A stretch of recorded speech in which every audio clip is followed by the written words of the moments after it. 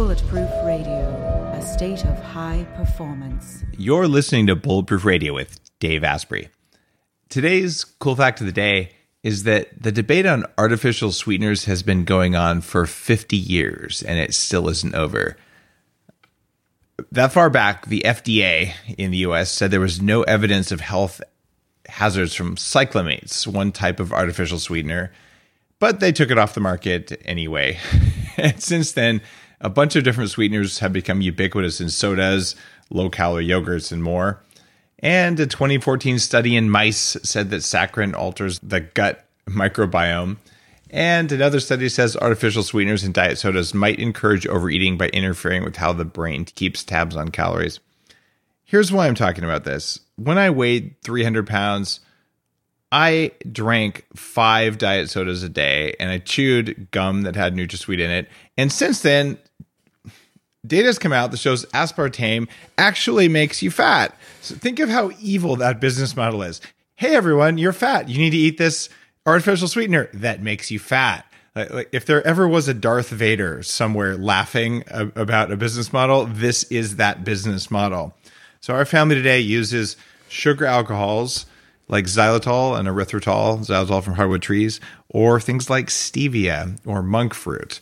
And we don't like things that are that sweet because our palates have been adjusted. And I would encourage you to just don't eat artificial sweeteners. And sugar itself isn't very good for you. But if you have a choice between fake sugar and sugar, guess what? Sugar's a better choice. And if you have a choice between corn syrup and sugar, sugar's a better choice. But guess what? Sugar's still a terrible choice. So don't do that. All right, I'll get off my high horse because everyone's talking about red light therapy beds, and for good reason. There's a company called ARRC LED that's building an entirely new class of LED devices. ARRC LED beds integrate proprietary scanning technology and frequency protocols to shape the delivery of 6 different wavelengths in dose-optimized photobiomodulation. Yes, that's a lot of words. What it is, though, is that photobiomodulation improves the underlying energetics of the cells in your body. And those changes can benefit nearly every tissue and organ and system in your body. You change your cells and you change your life. For more information, visit arrcled.com. What if there was a way to level up your energy, get rid of stress, and take more control of your body? Welcome to Quantum Upgrade. This is a new technology that taps into quantum energy to help you feel amazing. Quantum Upgrade has a lot of different products that help protect you from EMF and help activate your body's natural healing abilities. You can expect better sleep, more resilience, less stress, and better blood flow. The cool thing about Quantum Upgrade is that the products are backed by a lot of heavy-duty scientific studies, and there's a new measurable upgrade. You can now use Quantum Upgrade to increase your consciousness levels between 1400 and 2200 on the Hawkins map of consciousness. If you don't know what that means, do some research because it's impressive, it's fun to learn about, and it's something that I've come to understand. Ready to try Quantum Upgrade? Visit quantumupgrade.io/Dave for a 7-day free trial. I'm incredibly excited about today's guest. He is a very well-known guy, at least if you are across the pond from where I am here in Canada. In the UK, Tom Watson is a British politician, a member of the parliament, and very well known for his work taking on press intrusion and abuse during the phone hacking scandal, and wrote a book about that. So he's got a bit of the computer hacker in him. But just like me, Tom was a little bit overweight and decided in 2017 he was going to turn his life around. So over the course of a year, he lost 7 stone in weight, which just so happens to be 98 pounds. So he and I have lost almost exactly the same amount of weight, and he did it relatively quickly. And he announced in September, just a little while ago, that he, with diet and exercise, got rid of his type 2 diabetes. It is gone. And he's now in a position of authority and power in the US, or in the UK, not in the US, but to see how he can fix the food supply in order to stop type 2 diabetes, which is costing the NHS 10% of its budget every year. He's sitting here on Skype looking like a picture of health, not like a guy who was 7 stones heavier than he was before.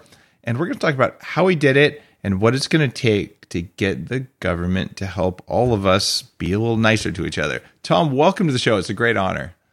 Dave, the honor is mine. I genuinely am incredibly grateful to be talking to you because you've had such an impact on my life, and you've actually sent me in a whole new direction. So and it's great to be talking to your listeners because I know that they've either been through the experience that we've been through or they're about to, and their lives are transformed, and it's a great feeling. There's so many places I want to go, but I have to ask you this. What the heck is a stone? I worked in Cambridge, England, and why do you measure stones for how heavy you are?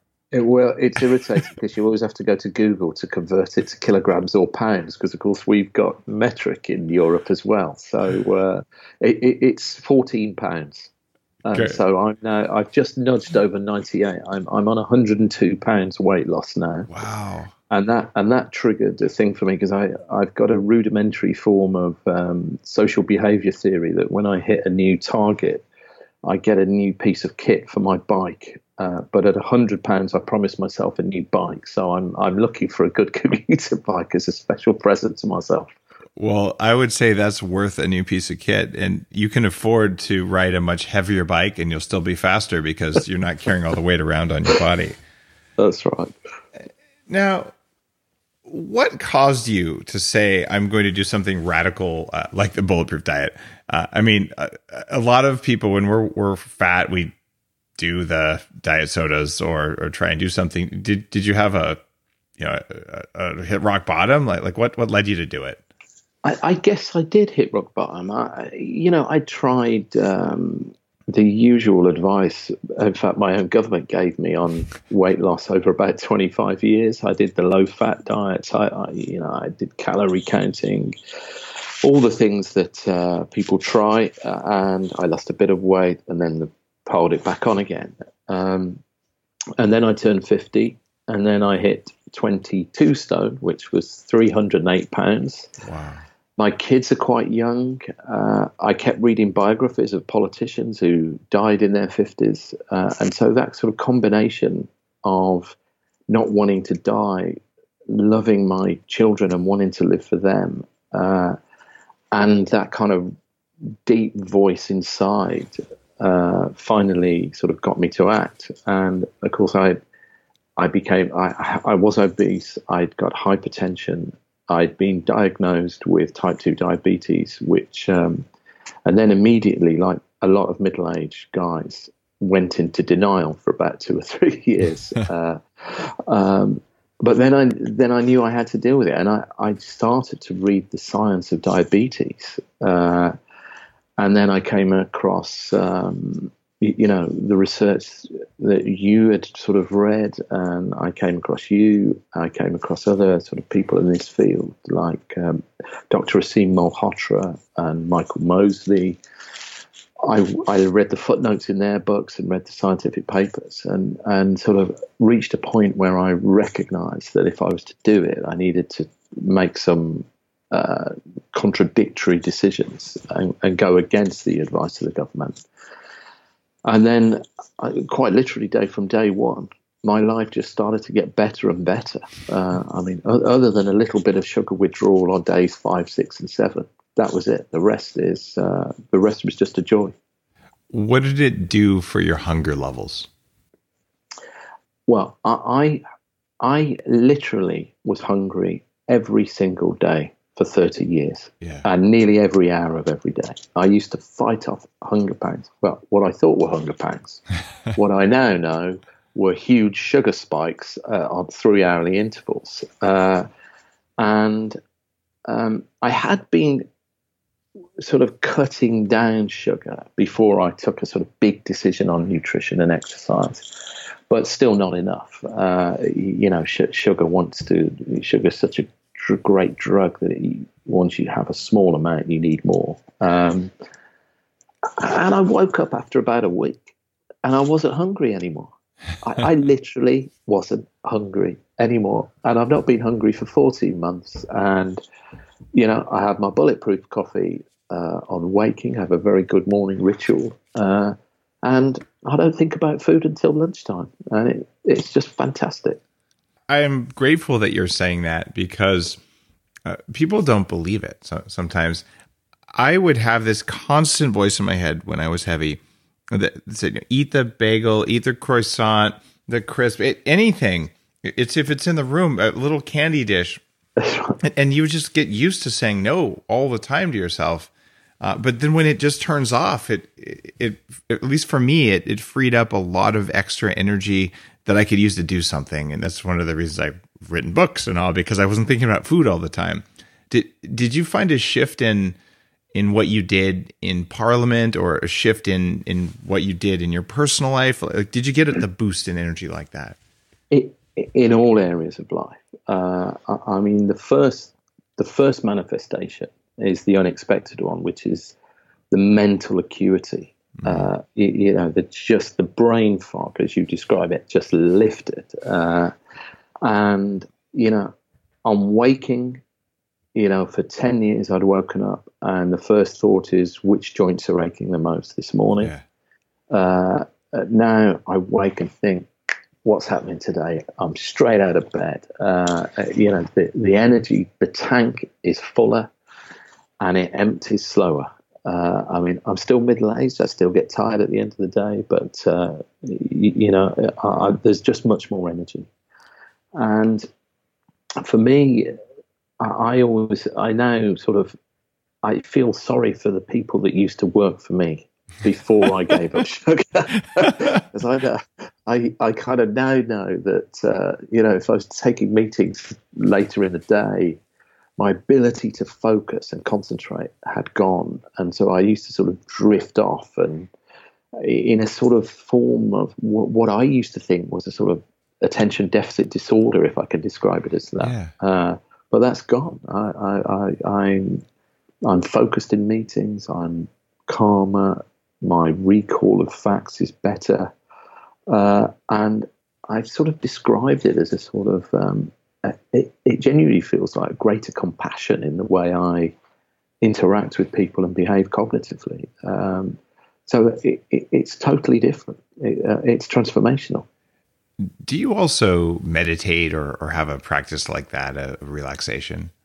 I've just started. For me, being a politician, I kind of plan this. So sort of my year one sort of program, which is much clearer. I can plan into the future more. But for me, my focus was weight loss and health. I wanted to get off my diabetes meds. Where I am is sort of year two is I'm sort of trying to improve my sort of physical strength and my mental well-being. So I have a sort of period of reflection in the morning. I try and protect my early mornings, which give me just time to think and map out the day. And actually, a couple of weeks ago, I had my first ever session of Iyengar yoga, nice. which was incredibly uplifting. And I'm trying to find a way of building that into my program, because I think that will be very beneficial. You will get some of the benefits of meditation and breathing and the movement. I did it for years as I was forming my program, and didn't do it for years with kids. And in the last few months or so, I've started having a yoga teacher come to my house a couple mornings a week. So my wife and I can do it. And it does help the brain some more. But the reason I ask you that is that you talked about compassion that arose in you when you changed what you ate. And you could say that if there's a coin, on one side is anger, on the other side is compassion. And I now believe that people are actually wired to be compassionate and kind, but that if you eat the wrong stuff, or you eat a lot of sugar, a lot of chemicals, you'll pretty much have the angry side of the coin most of the time, and you'll never access the parts of you that are supposed to be that way. Does that describe the way you see things now that you've experienced both sides of it? That completely resonates with me. It's like when you interact with people, I feel that I'm interacting on a deeper level, and there's more emotional stimulus. I can, their sort of body language, their own sort of the way they emote, I just feel like I can register it more. And I think you just think more deeply. I think you think about where people are coming from more, and you can sort of you just think about them in the way you form your thoughts. So there must be something about sugar. I mean, all the studies on sugar about how it lights up the brain, and the energy expended seeking out your next sugar fix, I think, has something to do with the way we lose the ability to communicate and understand people and each other. I remember when I was first getting going on Bulletproof, I came over to London, and an investment bank had hired me to teach hedge fund managers how to be smarter, like how to make their brains work better, so that they could get their salespeople in the door to talk to these billionaire types. And I was talking with an office manager in one of the companies, and I mentioned Bulletproof Coffee, and she called me the next day and she said, "Oh my God, I went through the office and I didn't eat any candy." And this woman lived in a house with no food. She would not allow herself to have food in the house because her cravings were so strong. So at least she had to walk downstairs, cross the street, and go to the Marks and Spencer to pick up a snack. That was her way of just being able to resist. And she was in tears. And she said, "Do you understand? I didn't eat candy today." And it's that level of freedom that I felt myself. That's one of the things that motivated me to start the blog. And so you felt that compassion and that freedom from craving. But what did all of the other members of the opposition party, your friends and colleagues at work, say when your personality shifted? Well, first of all, there's a process you go down, and there's still a fair amount of this now. I mean, people mock you, mock me. Yeah. Firstly, they can't. Well, if they recognise me, I mean, I've been an MP for 17 years now, and I got stopped on security into the House of Commons last week, and the security guard didn't believe I was the guy in the picture in the book, which caused hilarity. And of course, trying to explain on national television what a bulletproof coffee is and how I sort of put fats in because it helps with sugar cravings, and then you try and explain that your brain feels completely different. They look at you like you're insane. But then afterwards, they all say, "How do you do it? Do you blend it? How much butter do you put in?" And so it feels like, and I've got sort of colleagues that are trying it out and reporting that, believe it or not, they're feeling better. It's such a sort of step change for the way people organise their private lives, the way the foods they put in their cupboards, the way they prepare their food, the way they organise their day, the way where they do their purchasing. You really have to sort of just really challenge all of those orthodoxies in order to sort of get to the point where you feel this liberation. But when you get there, it's fantastic. And I go to supermarkets now. I just see aisle after aisle of empty calories that used to form the basis of my former self, and now they're just lost to me. I don't feel attracted to them in any way now. I feel like I'm a reformed sugar addict. And if I have to guard against anything, it's kind of being over enthusiastic with colleagues, because I want them to be better.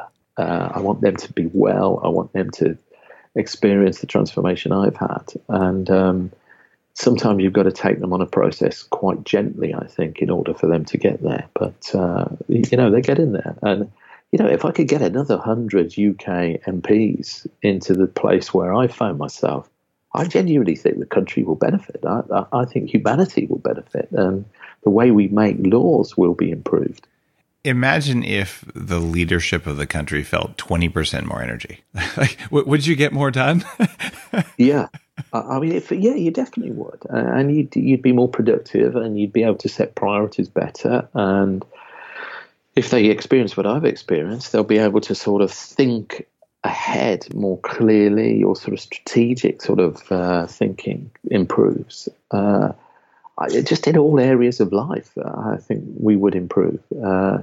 Which is why I feel so passionate about this. I feel like I've been given a new mission in life, and it's changing the priorities I set in my own sort of policy world. Did you get angry when I first lost this weight?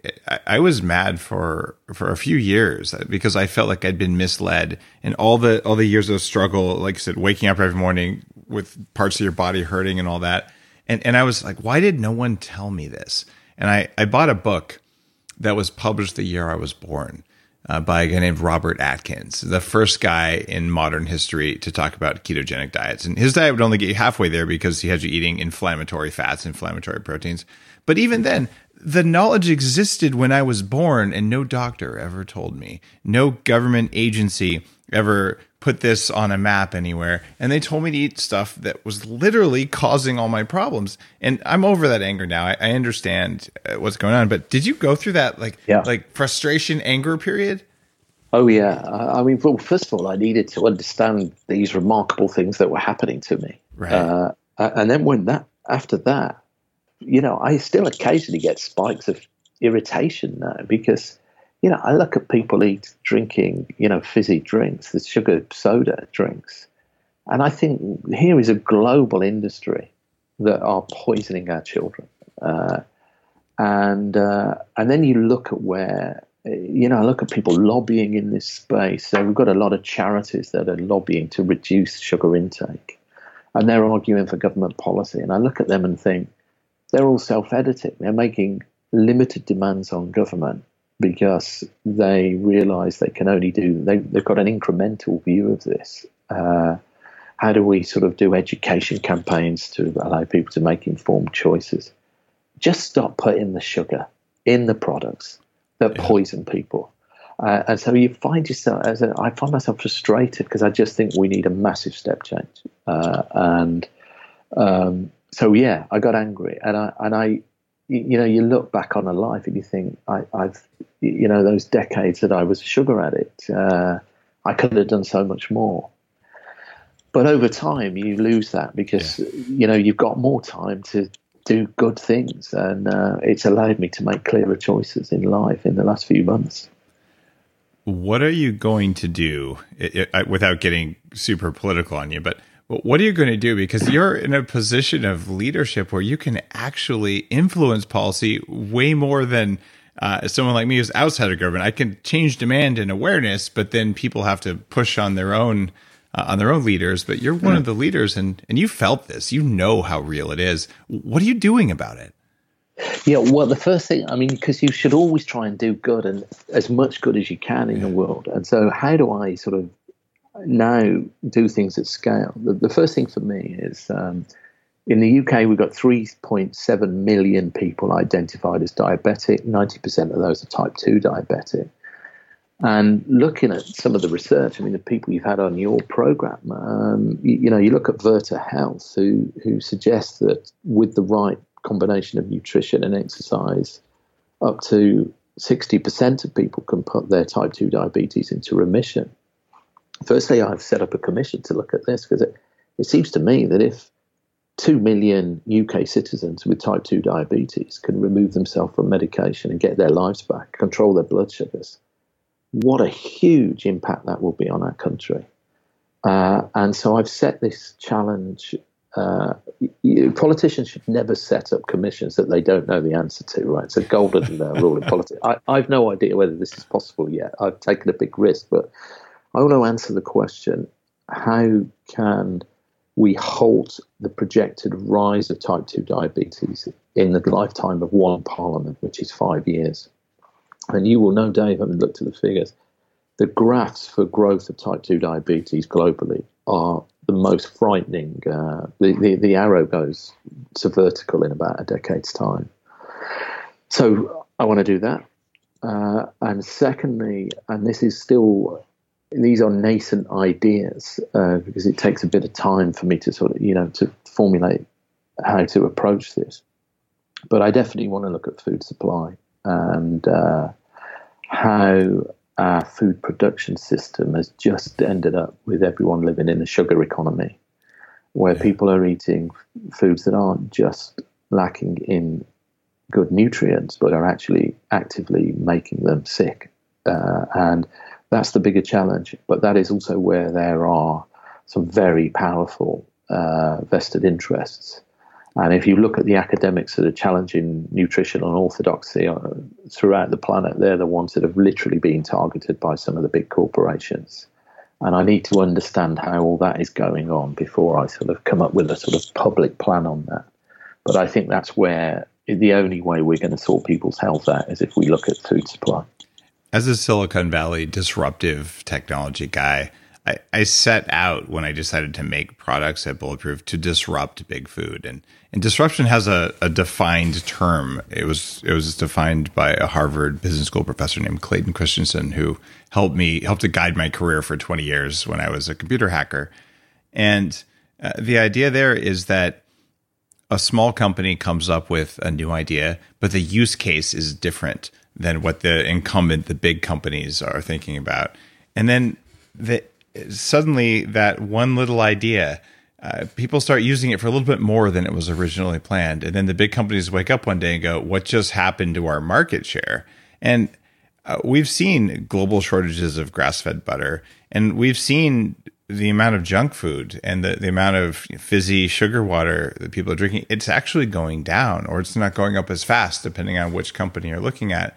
And this is the herald of disruption. So I hope that market forces can do this. If even a little bit of government approval says, well, we are now going to allow this, whether or not we encourage it, but at least not actively discourage it, people who have felt the change that you felt, people who've seen you and me fat and thin and say, I want that to happen in my life because I've been struggling for years. I think we're just going to make the companies do it because no one will spend a pound or a dollar on stuff that isn't actually food. How much of this is going to be solved by government? How much of this is going to be solved by people just saying, I don't want to feel like crap anymore? Do you have a sense for what percentage? It's got to be both. I mean, the good thing about the UK is we're a little bit more generous towards government intervention when there's a problem. So you can do things by regulation, but you also need. You're right about consumer power. There's a great little campaign I'm getting to. I found a council in London, Southwark Council. You know, the whole. I don't know whether I'm sure they do this in North America. Everybody does dry January, where they encourage people to give up alcohol for a month after the festivities. Well, this council in Southwark in London does a thing called Fizz-Free February, where they encourage everyone to give up soda, all the pop, we call it, sugar drinks for a month, which can basically takes a kilogram of refined sugar out of a diet if you have a can every day. Wow. So I'm trying to scale that UK-wide. I've just I do this weekly newsletter to my supporters, and I'm trying to get people on the ground to pass motions at their local council, to talk to schools, to try and get everyone to give it up for a month, which is a very big signal if you can build a campaign like that sugar is actually the heart of the problem. So this February, I'll let you know at the end of February to see how it goes. But I think you can do popular causes like that to mobilize consumers to demand more of their retailers. But government needs to help as well. So, we've got kids, we've got outsourced companies that sort of sell donuts to kids mid-morning in our state schools, and all that's got to stop. It does have to stop. And kids are the ones where I have the most compassion. I look at how I behaved in school and in high school. I was a total jerk, in part because, let's just say, the average 15-year-old boy is kind of a jerk by definition, because you have hormones that are happening, and because you haven't learned a lot of things you're going to learn by the time you're 25.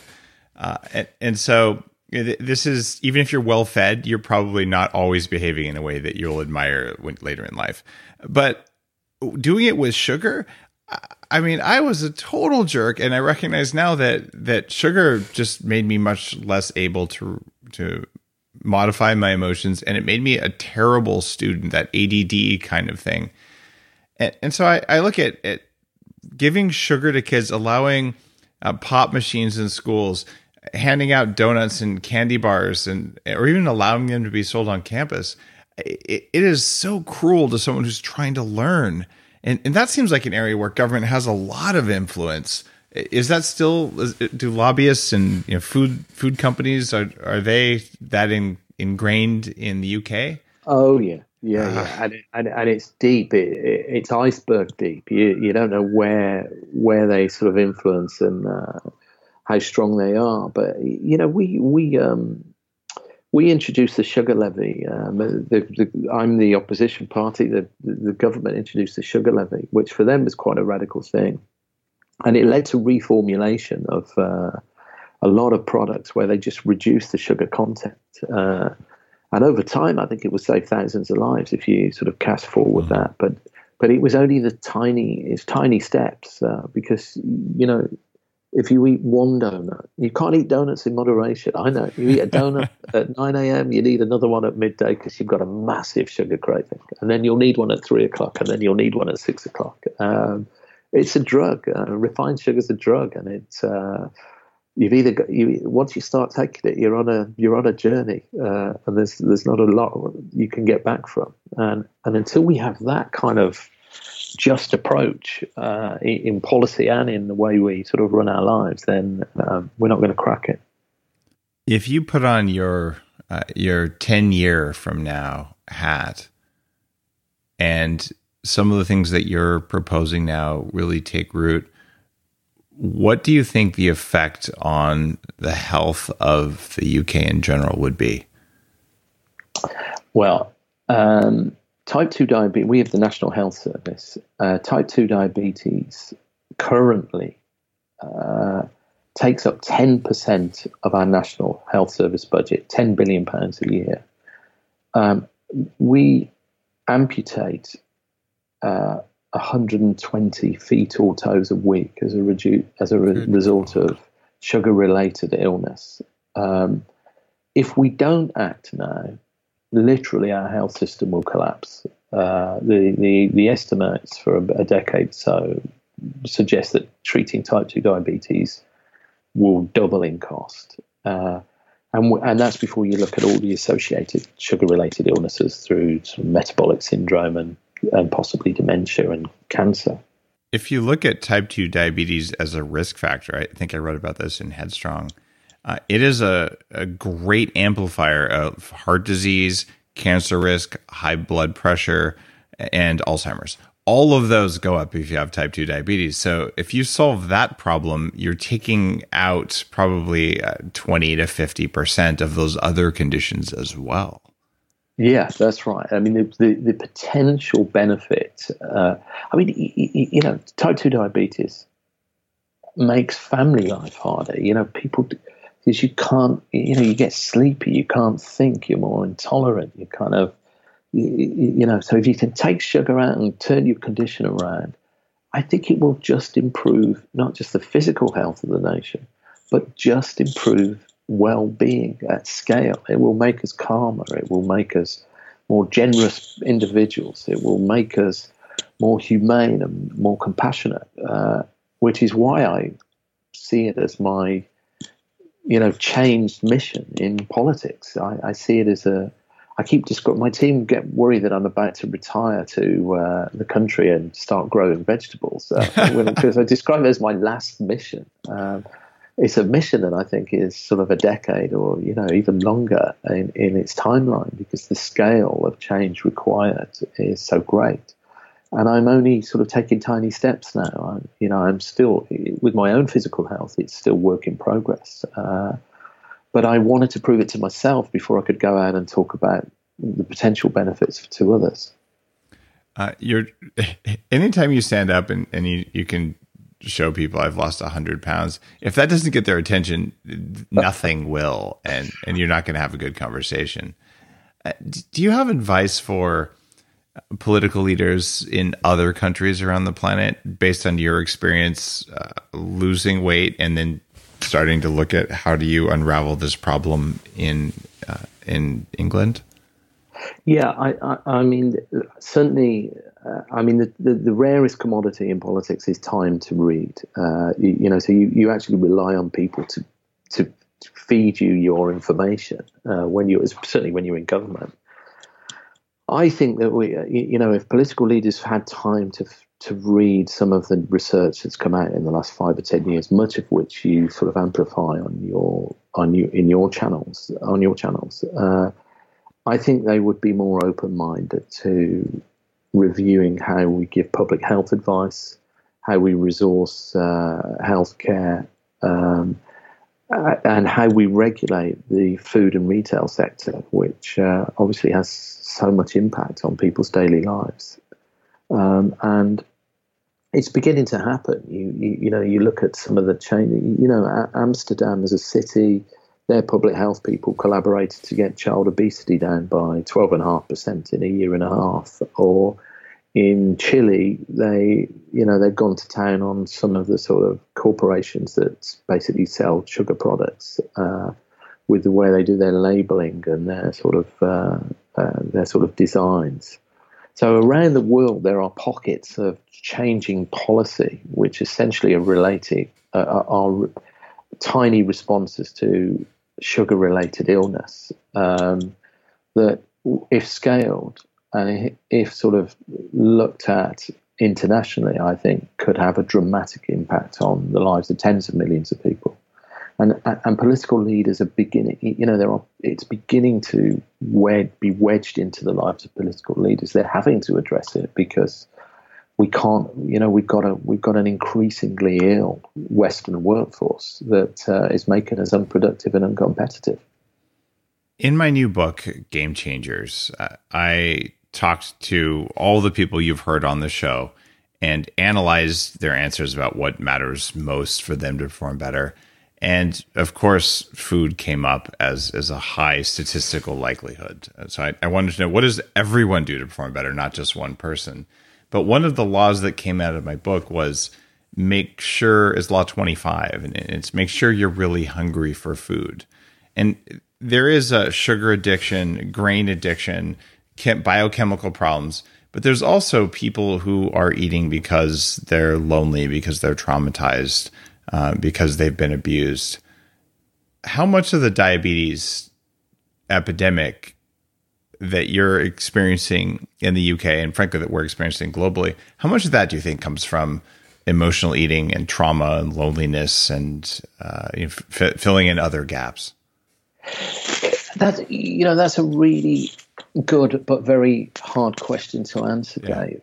And it's very hard for me because I've obviously been on a particular journey that is individual to me. And I very strongly feel that it was a sort of physical addiction to sugar that led to all sorts of well-being issues for me. But there are people who've had trauma in childhood that I think, the only way they can be weaned off sugar is if you address the cause of the trauma. And actually, in a different bit of the policy territory, I've been spending some time looking at gambling addiction in the UK. Yeah. And we have, our sort of psychiatrists and sort of counsellors tell me that, for about 75% of their patients, an off-the-shelf course of talking therapy, a CBT program, can get people off gambling addiction. But for the other quarter, there's an underlying cause that requires more sort of psychodynamic therapy. It needs to sort of get to the cause of the problem. And I suspect the same is probably true with food addiction. And we all know all sorts of, from sort of bulimia to all the other issues that people have in their relation to food. I think their relationship to food, manifests itself in other causes. But how you can, I think that you can do the most good most easily is if we get people off sugar and sugar-related products, and at scale. If you do that at scale, that can have a dramatic impact, and allows us to focus more on where there are sort of deeper traumas leading to abusive relationships with food. The good thing is that even if someone's experiencing that relationship with food, when you get them off of sugar, the amount of mental energy they get that goes up that can then be applied towards dealing with the trauma goes up. And I had a lot of my own personal development work to do. And I just didn't have the energy to do it when I was obese because my energy was going into making more fat, not into making more thoughts about good things. And I know you've talked about that compassion that you feel now. And I have also turned that on, but I feel like it's kind of cruel to tell someone, hey, work on your relationships with other people and yourself, and here's a donut to power you to do it. Yeah. I mean, it is, and it's also, I think when you feel liberated from sugar, as I do, it almost seems patronizing to say to people, just stop eating donuts. Stay away from it. One will lead you into very bad habits. So one of the things I'm trying to do is find a language where I'm not kind of lecturing people or hectoring them or feeling that, because whenever we sort of publish obesity figures in the UK, there's always some idiot politician who says, well, people are just too lazy. When you look at it, I just look at it and think the system is completely stacked against people. They don't know what's in their food. They're told to eat this and it's manifestly bad for them. The marketing is so all pervasive and all powerful. What chance have busy parents got to sort of, get a good nutritional plate and do the right thing? But if you fix all that, which I think is the responsibility of policymakers, at least to try to fix it, then people then can make rational choices about their lives and live in greater freedom, I think, more sort of intellectual capacity to deal with their own family problems. I would hope that the politicians who call fat people lazy would get voted out of office, because having been a fat person, you are a willpower athlete. You have a mirror. You don't need a scale. You know how fat you are. And every time you pick up a piece of food that you don't want to eat and you end up eating it, you have exhausted your willpower telling yourself no until there's a biological level where you say, all right, I'm going to eat it. And it's not a moral failing. It's not a weakness. And it's not being lazy. It's biology. Right. And when some person who's probably never been fat, but certainly is a jerk, is going to stand there and judge someone who's obese, who's never dealt with it, has never clinically dealt with it, has never been a doctor, never been a nutritionist, at that point, they're just unkind. And I like to think we don't vote for people like that, but apparently sometimes we do. I'm afraid we do. But, there are a number of obese politicians who judge the obese, and they are the worst form of politician. And I'm going to either try and get them off sugar or get them voted out of office. That is the right approach. And I've seen Mark Hyman, who has been on the show several times, a dear friend and director of functional medicine at the Cleveland Clinic here in the States. He got the entire board of directors to go on his diet, which has a lot of similarities. We're both zero sugar, avoid the inflammatory grains and things. And he got these doctors, some of whom were fat, to give this a shot. And you know what?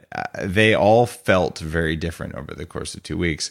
And so there may be a role for a challenge where, like, all right, if you think it's about lazy, like let's have a little bit of a public demo. You show me how easy it is. And I'd love to see a challenge to say, just lose 1 stone. Come on. I lost 7. Come on. I know you can do 1. So I don't know. I know you guys can be pretty tough in the UK in your debates and all that stuff. So I would encourage you to just challenge them. Hey, maybe I just have more willpower than you. I did it. Yeah, well, the temptation to gloat is great, but I do resist it. That's probably for the best. But man, I would just love to see you just stand up and just say, come on, money where your mouth is. Yeah, it'd be great. One can always be hopeful. Well, Tom, I have to ask what your biggest concern is in government. You have this plan. But what is the number one thing that could stop the reformation of people's food? I think the global sugar lobby is very powerful. I suspect that the people who run the corporations that, sort of trick our minds into wanting to eat more with all the sugar reactions that, give you a satiety level that isn't high enough, but give you a buzz because there's enough sugar in the right places. I suspect they know that the global health crisis is related to the work they have done in producing these products, and they will attempt to buy time in the public policy space. And so the sort of strategy is to hold up change. Yeah. And we saw it when we introduced the sugar levy in the UK. There were all sorts of threats about job losses, about lawsuits, about human rights, about sort of government interference. There were political campaigns about the nanny state in taking choice away from consumers. And in the end, the government just did it. And lots of companies cut the sugar down to the level that they would be taxed had they not done so. So there will be tension in the system in the years ahead. And the biggest threat to that is the political will of our elected leaders. First of all, I think we need to explain the story of sugar and how our lives can be transformed if we reduce that in our daily diets.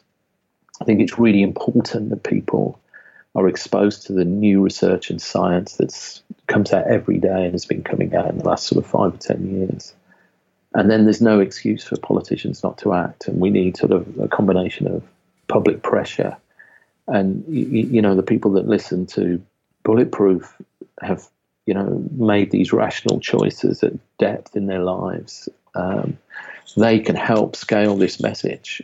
But the real fight will be with the global sugar lobby. And it will be brutal because some senior executives' livelihoods are under threat, and they'll spend a lot of their shareholders' money to protect their position. But that's where it's heading. They will do that, and along the way, the more people understand what we're talking about here, the more people read books and listen to shows and all, they'll simply vote with their dollars or their pounds. And what will happen is they'll have less money for lobbying because people just don't want to buy it. And that in combination with pressure from the government, I think this isn't a 25-year problem. I think this is a 5 to 10-year problem. Maybe I'm a little aggressive. I certainly haven't been in government, but I'm seeing the change. I'm seeing it on the shelves in grocery stores. I'm seeing it with what people want to buy. And I've never been more hopeful than in my entire life. I hope you are too. Yeah, I'm hopeful. And, I'm hopeful because I've been liberated, and you're helping me with that. I just feel I need to, I try and recruit more people to the cause, and I feel very responsible. I think it almost feels like a duty that now that I've done this to myself, I need to sort of make sure that other people can benefit from it. And picking a fight with global corporations, I've done it before. Some people say that I'm a reckless politician. The very act of having the fight, I think, will be educational to many millions of people. Yeah. And that in itself is important. I mean, it's unpleasant when you're in the fight, but you're right, because we do want people to make personal choices, but we need to get the system right for them at the end of the day.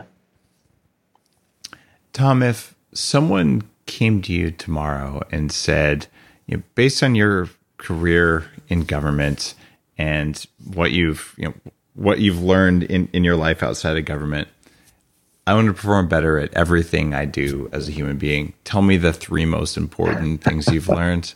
I know this question was coming because you've listened to the show. Yeah. And maybe you prepared for it. 3 most important pieces of advice for a human. That's such a pressure question, particularly when you're a politician. Obviously I hear, there's some of your listeners your subjects get stumped when you throw this question.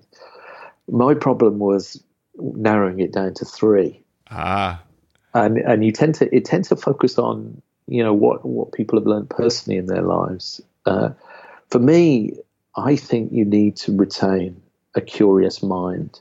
And the beauty of serendipitously finding a book because you've been in a conversation with someone who recommends it. So, for example, you mentioned Clayton Christensen earlier. You mentioned him on a program about 5 weeks ago, and I got his book, and it's fascinating. So retain a curiosity, because that's how the world solves its problems, is one.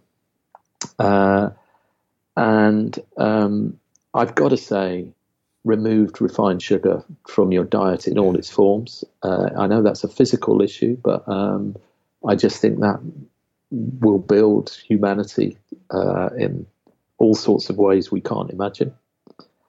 And the other for me is really to say, if you have 1 hour a week to do any form of physical exercise, start weight training, because the benefits of slow movement weight training for me have been transformational. The hormonal changes, the brain clarity, all the biology behind it is transformational. So I know these are more sort of self-help tips, really, but curiosity, sugar and training, which I've classed in one.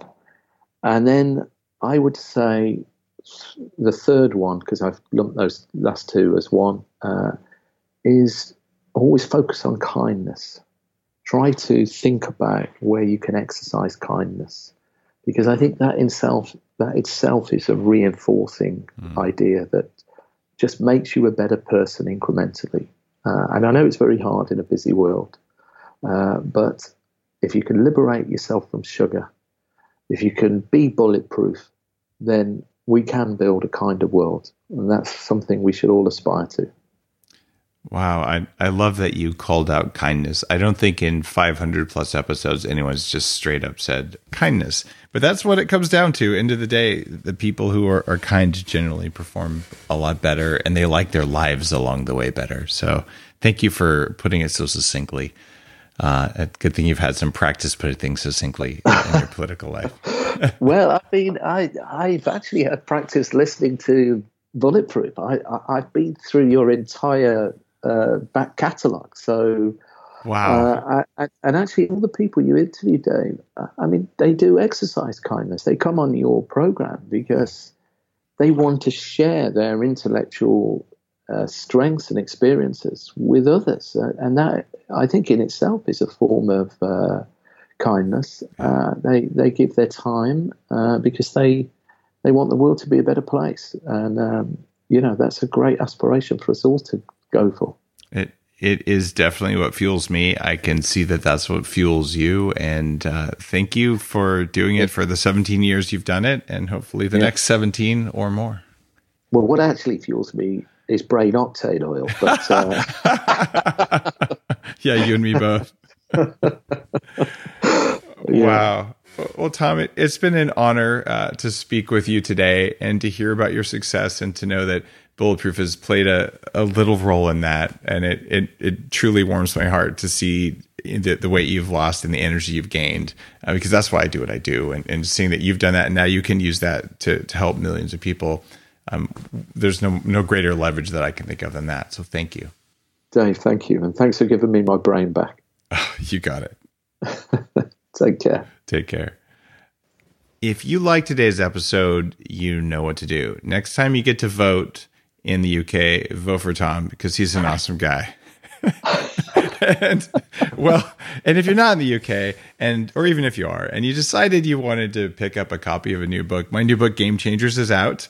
And you can pre-order it today. And I'd appreciate it if you ordered it before it hit shelves, because that always helps all the book order people know that I'm doing my job right as a New York Times author.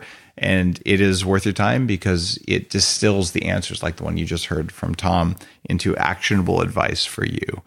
Have a wonderful day.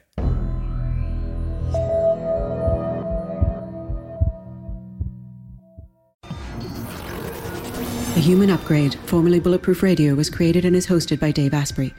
The information contained in this podcast is provided for informational purposes only and is not intended for the purposes of diagnosing, treating, curing, or preventing any disease. Before using any products referenced on the podcast, consult with your healthcare provider, carefully read all labels, and heed all directions and cautions that accompany the products. Information found or received through the podcast should not be used in place of a consultation or advice from a healthcare provider. If you suspect you have a medical problem, or should you have any healthcare questions, please promptly call or see your healthcare provider. This podcast, including Dave Asprey and the producers, disclaim responsibility for any possible adverse effects from the use of information contained herein. Opinions of guests are their own, and this podcast does not endorse or accept responsibility for statements made by guests. This podcast does not make any representations or warranties about guest qualifications or credibility. This podcast may contain paid endorsements and advertisements for products or services. Individuals on this podcast may have a direct or indirect financial interest in products or services referred to herein. This podcast is owned by Bulletproof Media.